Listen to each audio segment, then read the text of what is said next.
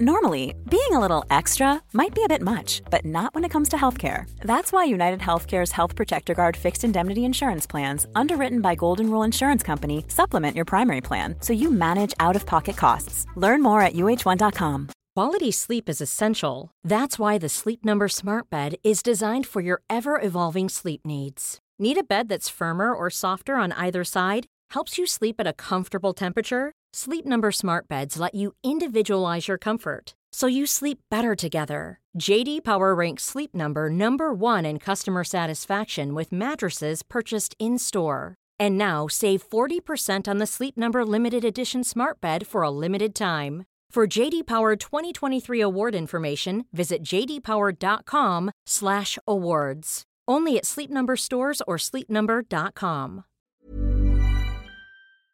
Mary redeemed a $50,000 cash prize playing Chumba Casino this year. I was only playing for fun, so winning this was a dream come true. Chumba Casino is America's #1 social casino experience. It's serious fun. With over 80 casino-style games to choose from, you too could win life-changing amounts of cash. Be like Mary. Log on to ChumbaCasino.com and give them a whirl. That's ChumbaCasino.com. No purchase necessary. Void where prohibited by law. 18+. Terms and conditions apply. See website for details. The voice in the preceding commercial was not the actual voice of a winner.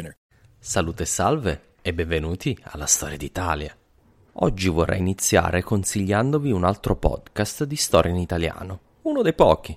Si chiama Gocce di Storia e tratta molti argomenti, con il filo rosso di scoprire biografie di tante donne forti nella storia, come Elisabetta d'Inghilterra, Anna Bolena, Maria di Scozia, Pocahontas e le sorelle Bronte. Ma non parla solo di donne, ma anche di grandi uomini, condensando le loro vite in tante gocce che assieme fanno la storia. Gocce di Storia è molto ben prodotto, ha musiche coinvolgenti e Annalisa e Davide fanno un lavoro formidabile nel riportare in vita le varie storie che raccontano. Hanno già all'attivo una quarantina di episodi, dategli un'occhiata. Li potete trovare su www.goccedistoria.it o su varie piattaforme podcast. Nel precedente episodio abbiamo visto come Costanzo II abbia spietatamente ridotto l'immenso albero genealogico della dinastia costantiniana a 2 maschi, lui stesso e suo cugino. Oggi torneremo un po' indietro e cercheremo di conoscere meglio questo cugino, un certo Giuliano, destinato a diventare Cesare e Augusto. È una figura di imperatore davvero originale e fuori dagli schemi. Vedremo poi cosa farà della missione impossibile affidatagli da Costanzo II, rimettere ordine nelle Gallie, dove i Germani hanno travolto le difese della frontiera renana e sono dilagati per le pianure, distruggendo avamposti e mettendo una delle principali regioni dell'impero a ferro e fuoco.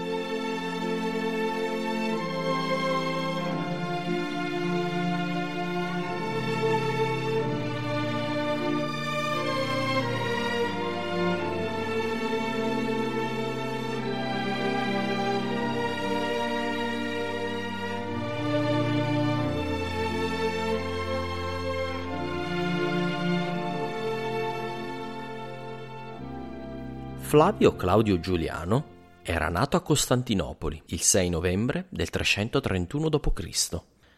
Suo padre si chiamava Giulio Costanzo ed era il figlio di seconde nozze di Costanzo Cloro, il padre di Costantino.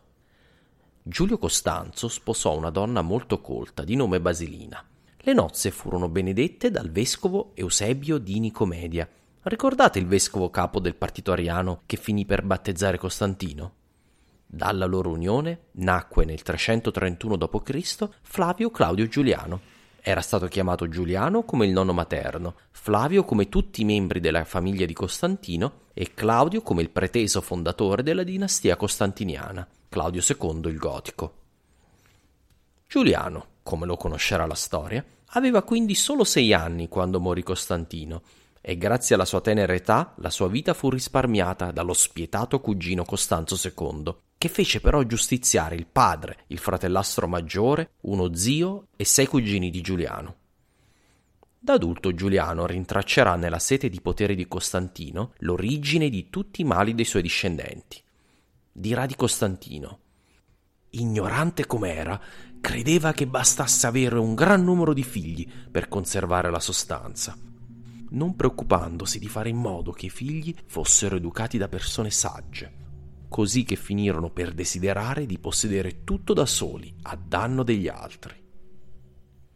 Non credo occorra aggiungere una parola. Costanzo II allontanò dalla corte i cugini superstiti. Giuliano, privato dei beni paterni, fu trasferito con il fratellastro Gallo a Nicomedia, nei cui dintorni la nonna materna possedeva una villa dove il bambino trascorreva le estati. Scrive Giuliano: in quella profonda calma ci si poteva sdraiare e leggere un libro e di tanto in tanto riposare gli occhi. Quando ero un bambino, quella casa mi sembrava il luogo di villeggiatura più bello al mondo. Fu uno dei periodi più felici della sua esistenza. Fu affidato per poco tempo alle cure del vescovo Eusebio, sempre lui, che però nell'autunno del 337 fu promosso alla cattedra di Costantinopoli dall'ariano Costanzo II, che voleva un vescovo ariano a guidare il gregge della sua capitale.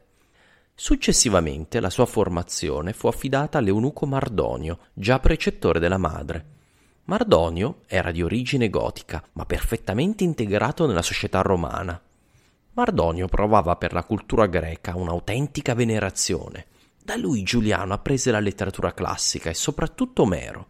Quest'ultimo in particolare gli aprì la fantasia sul mondo favoloso dell'epica. Giuliano stesso ricorderà quegli anni di apprendistato. Il mio maestro elaborava e quasi scolpiva nel mio animo ciò che allora non era affatto di mio gusto, ma che, a forza di insistere, finì per farmi parer gradito. Mi ammoniva dicendomi: non lasciarti trascinare dai tuoi coetanei che frequentano i teatri e si appassionano per gli spettacoli. Ami le corse dei cavalli? Ce n'è una bellissima in Omero. Prendi il libro e leggi. Ti parlano di mimi e danzatori? Lascia dire. Danzano assai meglio i giovinetti feaci, e leggere in Omero certe descrizioni di alberi è più piacevole che vederli dal vero. Nel 341, morto Costantino II, Costanzo decise di non prendere rischi con i suoi parenti e inviò Gallo e Giuliano in esilio forzato in Cappadocia, nella tenuta imperiale di Macellum. Giuliano fu mantenuto per 6 anni in un lussuoso ma opprimente isolamento. Dice Giuliano: che cosa dovrei dire dei 6 anni passati in quella casa altrui, senza che nessun estraneo si avvicinasse, né fosse concesso a nessuno degli antichi conoscenti di farci visita? Vivevamo esclusi da ogni serio insegnamento, da ogni libera conversazione. Giuliano era escluso da ogni serio insegnamento e costretto a un qualche non serio insegnamento. Si trattava probabilmente dello studio della Bibbia e degli autori cristiani, una materia che Giuliano apprese senza problemi, ma anche senza alcuna passione. A confronto della sapienza degli antichi, gli sembrava ben poca cosa. Poco dopo Costanzo richiamò i fratelli nella capitale e a Costantinopoli Giuliano iniziò gli studi superiori sotto il grammatico pagano Nicocle di Sparta. Giuliano a 20 anni era oramai diventato un uomo, dal carattere introverso e timido, senza l'altezzosità tipica di un membro della casa imperiale. Giuliano era uno studioso colto e raffinato e un vero appassionato di filosofia, mitologia e cultura degli antichi. Insomma, era un vero nerd. Presto però avrebbe fatto perfino di peggio. Fu infatti in questo periodo che avvenne la svolta religiosa di Giuliano, che decise di abbandonare la religione che aveva caratterizzato la storia della sua famiglia e di riabbracciare i culti antichi. Come scrive Libanio, un grande intellettuale pagano, Giuliano sentì parlare degli dei e dei demoni, degli esseri che in verità hanno creato questo universo e lo mantengono in vita. Apprese che cos'è l'anima, da dove viene, dove va, ciò che la fa cadere e ciò che la risolleva, ciò che la deprime e ciò che la esalta. Allora egli respinse le sciocchezze alle quali aveva creduto fino ad allora, per insediare nel suo animo lo splendore della verità. Giuliano arriverà ad essere iniziato ai misteri di Mitra e di Sol Invictus. Ricordate la religione monoteistica solare di Diocleziano? Con l'iniziazione ai misteri del Sole Invitto, egli realizzò un'aspirazione cui tendeva fin da bambino. Scrive Giuliano: Fin da fanciullo fu insito in me un immenso amore per i raggi del Dio e alla luce eterea indirizzavo il pensiero, tanto che, non stanco di guardare sempre al sole, se uscivo di notte con un cielo puro e senza nubi, subito, dimentico di tutto, mi volgevo alle bellezze celesti. Ho usato il più possibile le parole di Giuliano e di altri intellettuali pagani per cercare di aprire una finestra su come percepiva la spiritualità questa fazione perdente della sfida tra religioni dell'impero romano. Il politeismo di Giuliano e Libanio era stato influenzato fortemente dal monoteismo e dalla filosofia neoplatonica, ma ciò nonostante suona penso ancora alle vostre orecchie come alieno. Cercheremo di capirlo meglio nel prosieguo della nostra storia. With the Lucky Land Slots, you can get lucky just about anywhere. This is your captain speaking. We've got clear runway and the weather's fine, but we're just going to circle up here a while and get lucky. No, nothing like that. It's just these cash prizes add up quick. So I suggest you sit back, keep your tray table upright, and start getting lucky. Play for free at LuckyLandSlots.com. Are you feeling lucky? No purchase necessary. Void where prohibited by law. 18 plus terms and conditions apply. See website for details. Nel frattempo Gallo, come abbiamo narrato, fu nominato Cesare da Costanzo. La grande storia iniziava ad avvicinarsi a Giuliano. Un conto era essere il distante cugino di un imperatore, tutt'altra cosa essere il fratello di un altro. Gallo, in viaggio per Antiochia con la sua amorevole moglie Costantina, si fermò a Nicomedia, dove viveva Giuliano, ed ebbe il sospetto che qualcosa non tornasse nelle convinzioni religiose del fratello. Per capirne di più, lo mise sotto sorveglianza di un fine teologo ariano. Giuliano in tutto questo periodo fece di tutto per nascondere le sue vere convinzioni, ma il nostro teologo probabilmente comprese dove batteva veramente il cuore del giovane principe, ma non tradì mai Giuliano. Ma al di là di ogni precauzione, Giuliano in quel periodo aveva costituito un gruppo di amici con idee similari, tutti nemici dei Nazareni, come Giuliano chiamava con disprezzo i cristiani.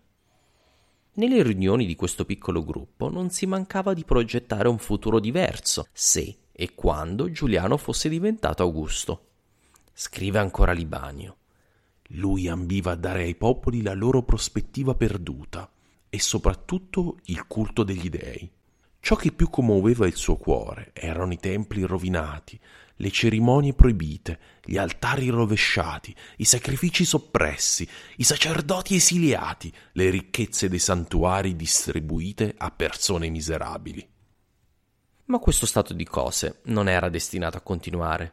Il fratello Gallo andò incontro al suo destino e Giuliano fu convocato a Milano dal suo amato cugino che aveva sterminato la sua famiglia anni prima e ora aveva condannato a morte suo fratello. Si può immaginare con quale animo intraprese il viaggio, ma nonostante tutto non si fece mancare l'opportunità di fare il turista e visitò Troia. Lì Pegasio, un vescovo che si definiva cristiano ma che segretamente adorava il sole, accompagnò Giuliano a visitare il tempio di Atena e la presunta tomba di Achille. Dall'Anatolia Giuliano si imbarcò per l'Italia. Giunto a Milano fu incarcerato e senza poter ottenere udienza dall'imperatore. Gli furono perfino rivolte le accuse di aver tramato con Gallo ai danni di Costanzo.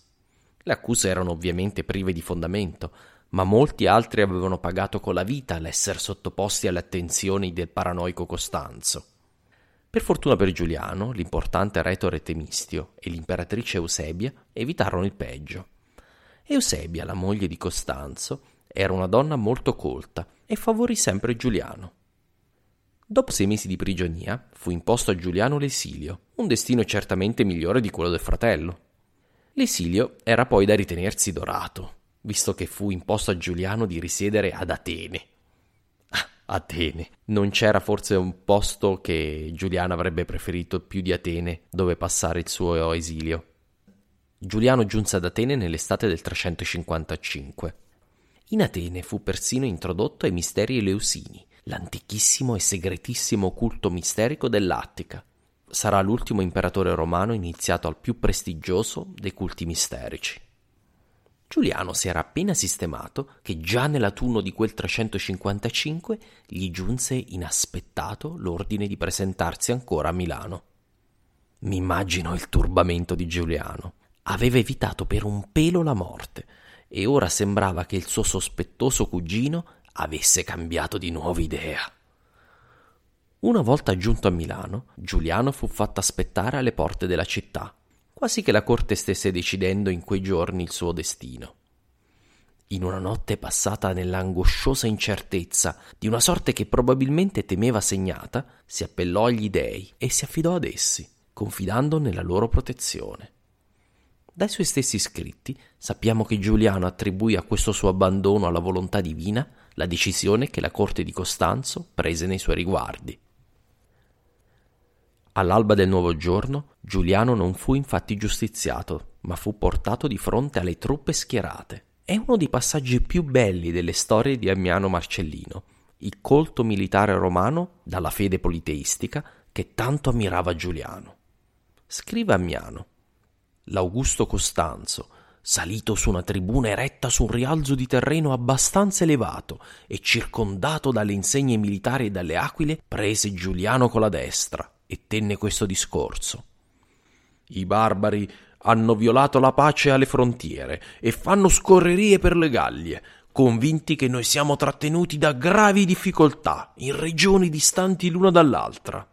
Ma per portare a compimento i miei propositi, anche con il vostro consenso, desidero elevare alla carica di Cesare Giuliano, mio cugino paterno, che è qui presente. Al che Ammiano sostiene che l'adunanza dei soldati interruppe il discorso, dimostrando con forza l'approvazione delle truppe, passaggio necessario per l'elevazione di ogni imperatore. Al che Costanzo lo rivestì della porpora, il colore del manto imperiale. Costanzo allora tornò a parlare. Sii dunque Giuliano partecipe delle mie fatiche e dei miei pericoli e assumi l'incarico di difendere le Gallie per aiutare quelle regioni duramente provate. Va dunque, affrettati, sarai accompagnato dagli auguri di tutti a difendere con vigile cura il posto di combattimento, come se lo Stato in persona te l'avesse assegnato. Ora, i discorsi riportati dagli storici antichi, lo sappiamo, sono inventati di sana pianta, ma in questo caso non credo si discostino molto da quanto in realtà avvenne. Era il 6 novembre del 355 e anche il compleanno di Giuliano. Scrive ancora Ammiano Marcellino: una giusta ammirazione accolse il giovane Cesare, raggiante di splendore nella porpora imperiale. Non si cessava di contemplare quegli occhi terribili e affascinanti al tempo stesso, e quella fisionomia alla quale l'emozione dava grazia. Giuliano, dopo la cerimonia, prese posto sul carro di Costanzo per tornare a palazzo. Ammiano sostiene che, ricordando quanto successo al fratello Gallo, mormorò un verso di Omero: preda della morte purpurea e del destino inflessibile. Essere imperatore era sì un grande onore, ma anche un onere terrificante.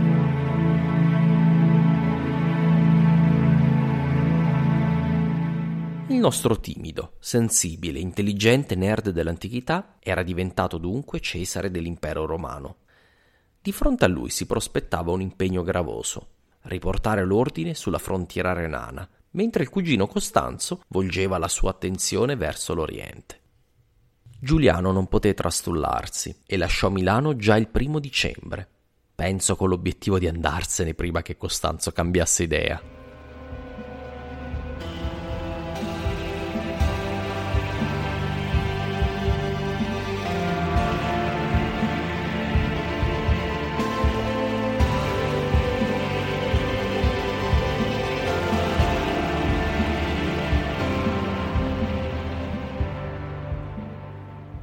Giuliano, dalle pagine di Ammiano Marcellino, mi dà l'idea di un giovane fortemente impressionato dall'enorme responsabilità affidatagli. Un giovane che certamente non era nato né per fare il politico né per fare il comandante di un vasto esercito da campo. Ma Giuliano era anche testardo e con uno stoico senso del dovere. L'esempio migliore di una vita onesta e perfetta era per lui Marco Aurelio, l'imperatore stoico che nelle sue memorie dimostra più volte di non amare il mestiere di imperatore, ma di avere una titanica e incrollabile determinazione a farlo al meglio delle sue forze. Giuliano decise che lui non sarebbe stato da meno. Dopo un breve viaggio arrivò a Vienne, città vicino a Lione, tra il giubilo della popolazione locale. Lì passò l'inverno, in attesa di poter fare qualcosa, passando il tempo a studiare manuali militari e a esercitarsi a fare il soldato. Alla fine dell'inverno era un soldato passabile ed era arrivato al punto di non farsi ammazzare subito in caso di un improbabile corpo a corpo. Credo che smaniasse di prendere l'iniziativa, ma va detto che i suoi poteri erano comunque limitati, visto che l'esercito da campo della Gallia restava sotto gli ordini del Magister Equitum della Gallia, un Carneade. Costanzo aveva dato del potere al cugino, ma fino a un certo punto. Credo vivesse con il motto: fidarsi è bene, non fidarsi è molto meglio. Mentre era a Vienne, Giuliano ricevette la terribile notizia che Colonia, la principale base militare del nord della Germania, era caduta nelle mani dei Franchi. La situazione peggiorava e in primavera Giuliano lasciò Vienne e attraversò velocemente la Gallia centrale, con un piccolo seguito in una pericolosa marcia a tappe forzate. Evitando le bande di barbari che razziavano le campagne, Giuliano si ricongiunse con l'esercito delle Gallie acquartierato a Reims, nello Champagne. Da notare come l'esercito avesse abbandonato praticamente del tutto la frontiera renana, ritirandosi nel cuore della Gallia, e come ci fossero razziatori alemanni e franchi a centinaia di chilometri dal Reno. La situazione era cupa, anche se, come al solito, le grandi città romane, dotate di cinte murarie imponenti e di macchine d'assedio, erano in genere ben posizionate per resistere alle procelle. Giuliano non aderì al copione previsto dagli alti papaveri dell'esercito. Immagino che il Magister Equitum pensasse che Giuliano sarebbe stato solo il comandante di facciata dell'esercito, mentre la guerra vera veniva condotta dai professionisti, cioè da lui. No, Giuliano prese immediatamente il comando dell'esercito e decise che occorreva rompere l'alleanza tra Franchi e Alemanni. Elesse di concentrarsi come prima cosa sui Franchi, che avevano conquistato Colonia e il Belgio. Riuscì nel suo intento e riprese Colonia e stipulò una pace con i Franchi, dividendo in due gli invasori in modo da dedicare tutti gli sforzi contro i ben più temibili Alemanni, che vivevano nella Germania sud-occidentale, in quello che oggi è il Länder del Baden-Württemberg. Per l'inverno Giuliano decise di svernare a Sens, una città dell'interno della Gallia. Gli Alemanni non avevano però nessuna intenzione di lasciarlo tranquillo e lo assalirono lungo il tragitto. Fu sconfitto e posto sotto assedio da un esercito molto forte. Le mura e le difese tennero per un lungo mese di assedio, ma questo fu certamente il momento più buio per Giuliano in Gallia. Va detto che il nostro Carneade, capo dell'esercito delle Gallie, non alzò un dito per aiutare Giuliano, nonostante fosse lì vicino e con un esercito abbastanza forte da sollevare l'assedio. Credo fosse offeso perché Giuliano lo aveva sopravanzato nel comando dell'esercito. Durante l'inverno Carneade provò anche a tramare per estromettere Giuliano, ma Costanzo confermò la fiducia nel nuovo Cesare e anzi esautorò Carneade. Il comando passò a un militare più esperto e molto più fedele a Giuliano. When you're ready to pop the question, the last thing you want to do is second-guess the ring. At BlueNile.com, you can design a one-of-a-kind ring with the ease and convenience of shopping online. Choose your diamond and setting. When you find the one, you'll get it delivered right to your door. Go to BlueNile.com and use promo code LISTEN to get $50 off your purchase of $500 or more. That's code LISTEN at BlueNile.com for $50 off your purchase. BlueNile.com, code LISTEN. If you're struggling to lose weight, you've probably heard about weight loss medications like Wegovy or Zepbound, and you might be wondering if they're right for you. Meet PlushCare, a leading telehealth provider with doctors who are there for you day and night to partner with you in your weight loss journey. If you qualify, they can safely prescribe you medication from the comfort of your own home. To get started, visit plushcare.com/weightloss. That's plushcare.com/weightloss. plushcare.com/weightloss. Finito l'inverno, la corte di Costanzo sviluppò un nuovo piano per risollevare la situazione in Gallia. Barbazione, il comandante dell'esercito d'Italia, sarebbe arrivato sull'Alto Danubio con 25.000 uomini, mentre Giuliano con 15.000 uomini avrebbe attaccato gli Alemanni dal fronte del Reno.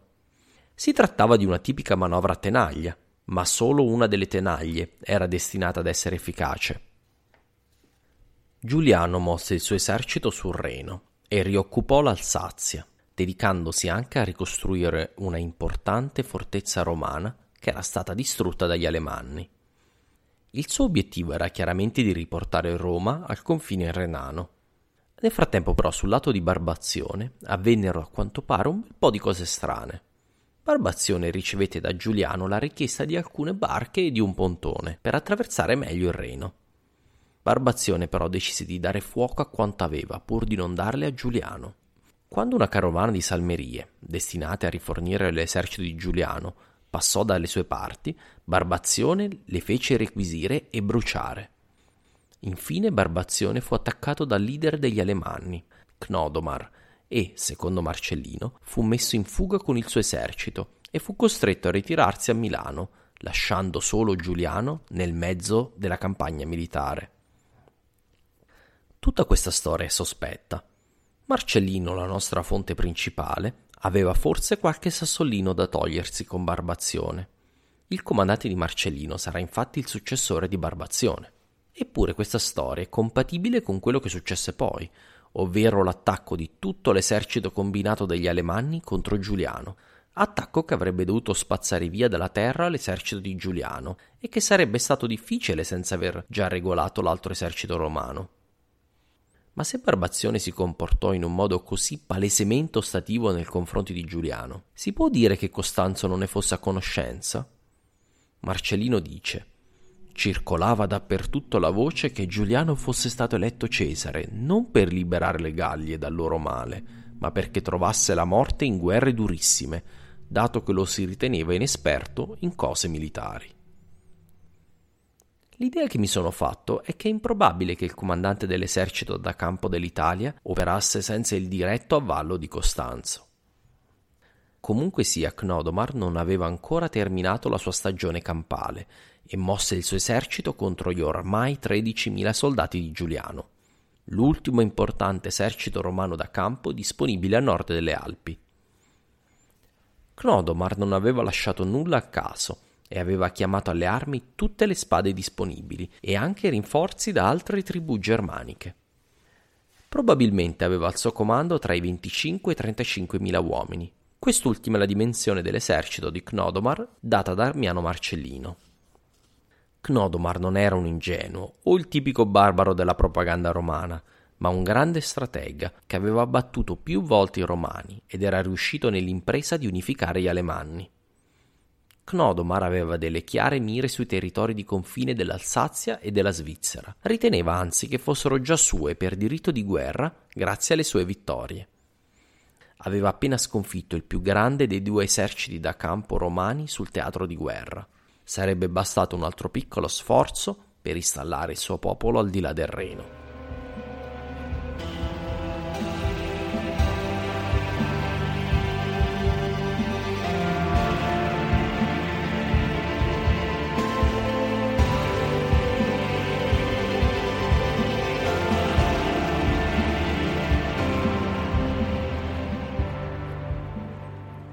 Lo scontro avvenne nei pressi di Strasburgo. Prima della battaglia, Cnodomar intimò al Cesare di ritirarsi e abbandonare l'Alsazia agli Alemanni. Giuliano e il suo entourage avevano una decisione difficile da prendere: affrontare la battaglia in chiara inferiorità numerica, pur con il vantaggio della superiore organizzazione e professionalità romana, o ritirarsi e sperare di ricevere maggiori aiuti nel nuovo anno dall'Italia. L'esercito però voleva combattere. I soldati avevano iniziato a riprendere la fiducia in se stessi, dopo una serie di vittorie minori al comando di Giuliano, e i generali sapevano che se non avessero dato battaglia ci sarebbe stato il rischio perfino di una sommossa. Così i comandanti decisero di dare battaglia. L'esercito di Giuliano era sì molto più piccolo di quello degli avversari, ma comprendeva alcune delle migliori unità dell'esercito romano tardo imperiale. In più, i soldati romani erano dei professionisti della guerra, a differenza degli alemanni. Una percentuale notevole delle truppe era di origine barbarica, per lo più germanica. Di questi molti erano probabilmente anche loro alemanni o discendenti di soldati alemanni. E qui possiamo iniziare a sfatare il mito dei barbari non fedeli a Roma, di cui abbiamo parlato un paio di episodi fa. E questa è la teoria della caduta dell'impero a causa dei barbari a guardia delle porte. La maggior parte dei soldati germanici tra le fila romane mostrarono di essere estremamente leali alle proprie unità, come dimostrato dalla rapidità con cui le truppe di Giuliano ingaggiarono il nemico e dalla determinazione con la quale combatterono la battaglia di Strasburgo. 3 dei 4 tribuni caduti a Strasburgo avevano nomi barbarici. Parleremo altrove dell'esercito tardo imperiale, ma iniziamo subito con il dire che i romani, che avevano sempre preferito la fanteria, nel tardo impero avevano sviluppato anche una forte cavalleria, il cui nervo era composto da unità di catafratti, ovvero di cavalieri pesantemente armati con un'armatura di acciaio che copriva anche i cavalli. Questa era una innovazione che avevano appreso dai persiani. In questo periodo la cavalleria romana era decisamente superiore in qualità, ma non in quantità, a quella degli alemanni. Una cosa che penso vi stupirà, visto che non fa parte dell'immaginario comune. Ci immaginiamo sempre i barbari a cavallo che sfidano legioni di soldati romani imperiali come quelli dell'Alto Impero. Cnodomar era arrivato per primo in posizione e aveva scelto accuratamente il luogo dello scontro, posizionando la fanteria al di sopra di una collina, in modo da attaccare in discesa e proteggersi per quanto possibile dai temibili catafratti. La sua cavalleria era sul lato sinistro. Cnodomar aveva segretamente inframezzato fra i cavalieri dei fanti in modo da dare manforte ai cavalieri alemanni contro i catafratti romani. Aveva infine nascosto parte dei suoi fanti nell'erba alta sul lato destro del suo schieramento. Da tutti questi accorgimenti spero si capisca che i germani avevano ben appreso dai romani la strategia e avevano ben chiaro come cercare di sfruttare il terreno a loro vantaggio. Di nuovo, l'immagine dei selvaggi barbari a cavallo è quanto di più possibile distante dalla realtà. Ammiano scrive: mentre splendevano già i raggi del sole, al suono delle trombe di guerra, le fanterie uscivano a lento passo dagli accampamenti e dai loro fianchi si univano gli squadroni di cavalleria con i catafratti e gli arcieri. La battaglia poteva avere inizio. La prima mossa fu della cavalleria romana, che caricò i cavalieri germanici, ma lo stratagemma di Cnodomar ebbe un notevole successo. I fanti che aveva inframmezzato tagliarono le gambe ai cavalli dei romani e uccisero i catafratti a terra. L'unità di punta dell'esercito ne fu così sconcertata che si fece cogliere dal panico e fuggì, infrangendosi con il peso dei suoi cavalli corazzati sulla fanteria romana sul fianco destro. Ecco, questa sarebbe potuta essere la fine. E probabilmente lo sarebbe stata, con un esercito meno professionista e un comandante meno energico. Pompeo aveva perso la guerra con Cesare in una condizione molto simile, ma la fanteria romana resse grazie alla disciplina delle unità di elite dell'esercito e la cavalleria romana si rifugiò dietro alle linee. Lì fu raggiunta di tutta fretta da Giuliano, che si spostò dal centro dello schieramento appena vide cosa stava succedendo. Quando vide i cavalieri, li spronò a riformare i ranghi e tornare all'assalto. Fu questo probabilmente l'unico vero contributo, ma decisivo, di Giuliano. A sinistra i romani non si fecero attrarre nell'imboscata dei germani e rimasero fermi, mentre al centro del fronte la fanteria alemannica caricò ripetutamente e frontalmente i ranghi serrati dei romani, contando di romperli grazie alla loro soverchiante superiorità numerica. La prima linea romana tenne la propria posizione per lungo tempo, ma ad un certo punto un gruppo dei migliori guerrieri germanici caricò con uno sforzo disperato e riuscì a perforare la prima linea romana. La situazione si era fatta potenzialmente disastrosa per i romani, per la seconda volta. Un gran numero di germani si riversò attraverso la breccia e caricò il centro della seconda linea romana. lì dove si trovava la legione di élite dei Primani, la quale fu in grado di bloccare l'attacco nemico e di contrattaccare, mettendo in fuga quanti erano riusciti a sfondare. La prima linea romana iniziò a respingere i Germani. A questo punto gli Alemanni erano demoralizzati dalla scarsità dei loro successi e dal gran numero di perdite subite. Le ali erano metodicamente decimate, mentre le truppe al centro erano compresse al punto di non potersi muovere. Alla fine, la pressione sempre maggiore esercitata dai Romani causò il completo collasso della linea germanica. Mentre il panico si diffondeva tra i loro ranghi, gli Alemanni ruppero la formazione e si volsero alla fuga. Fu a questo punto che iniziò il vero massacro, come sempre nelle battaglie antiche. Molti non corsero abbastanza velocemente e furono uccisi dalla cavalleria e fanteria romana mentre fuggivano verso il Reno. Un gran numero tentò di attraversare a nuoto il fiume, ma molti annegarono, colpiti dalle frecce romane o appesantiti dalle loro armature. Ammiano racconta che 6.000 germani morirono sul campo di battaglia e nella successiva fuga. Altre migliaia di alemanni morirono annegati nel fiume. È probabile che circa un terzo dell'esercito germanico perì nello scontro. I Romani persero solo 243 uomini e 4 tribuni, 2 dei quali erano comandanti dei catafratti. Cnodomar e la sua scorta di 200 uomini tentarono di fuggire, ma furono circondati dai cavalieri romani e si arresero. Cnodomar fu portato alla presenza di Giuliano, in una scena che mi ricorda la celebre resa di Vercingetorige a Giulio Cesare. Si trattava di un successo spettacolare.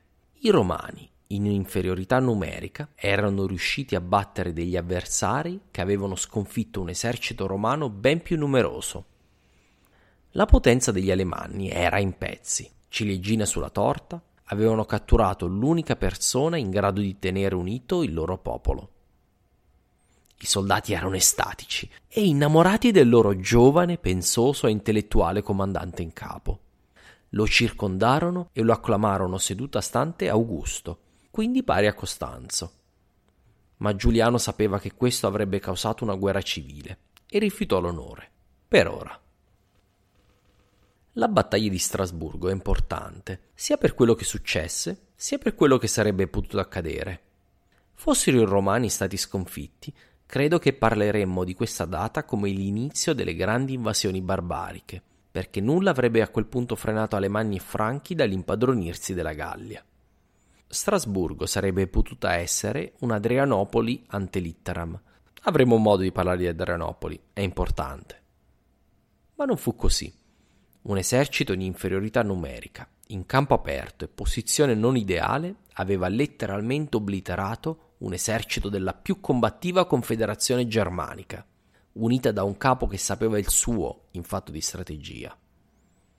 Roma aveva dimostrato che era ancora, indiscutibilmente, in vantaggio militare sui suoi vicini germanici che erano riusciti a sfondare temporaneamente le frontiere solo per gli endemici problemi di governance dell'impero, vale a dire la guerra civile tra Costanzo II e Magnenzio. Scrive Peter Heather nel suo libro La caduta dell'impero romano. Questa battaglia dimostra che l'esercito riformato del tardo impero sapeva ancora essere efficace. Il dominio romano era ancora la norma di tutte le frontiere europee. Non male per un impero che tanti vogliono in declino terminale nel IV secolo. Infine, un'altra conseguenza della battaglia fu la fedeltà quasi fanatica che dimostrarono da ora in poi i reggimenti occidentali verso Giuliano. Giuliano fu amatissimo dai suoi soldati, con cui sembrò formare un curioso rapporto simbiotico. I soldati avevano adottato il loro strano imperatore, un imperatore quanto di più possibile distante dal classico soldato. E nel prossimo episodio vedremo dove questa alleanza tra Giuliano e i suoi soldati delle Gallie porterà entrambi. Se non vi spiace, mi prenderò un paio di settimane. Sto andando velocemente, ma ho bisogno di un po' di tempo per leggere e fare le ricerche del caso. Grazie mille per l'ascolto. Se il podcast vi interessa, vi pregherei di cliccare su subscribe, in modo da non perdervi i prossimi episodi. Se volete dare una mano al podcast e aiutarne la diffusione, vi chiederei di lasciare una recensione su Facebook o iTunes, per esempio. Come sempre, mi trovate anche su Facebook, alla pagina Storia d'Italia, su Twitter e su Instagram. Fatemi sapere cosa pensate del podcast, cosa vi piace e cosa cambiereste. Al prossimo episodio.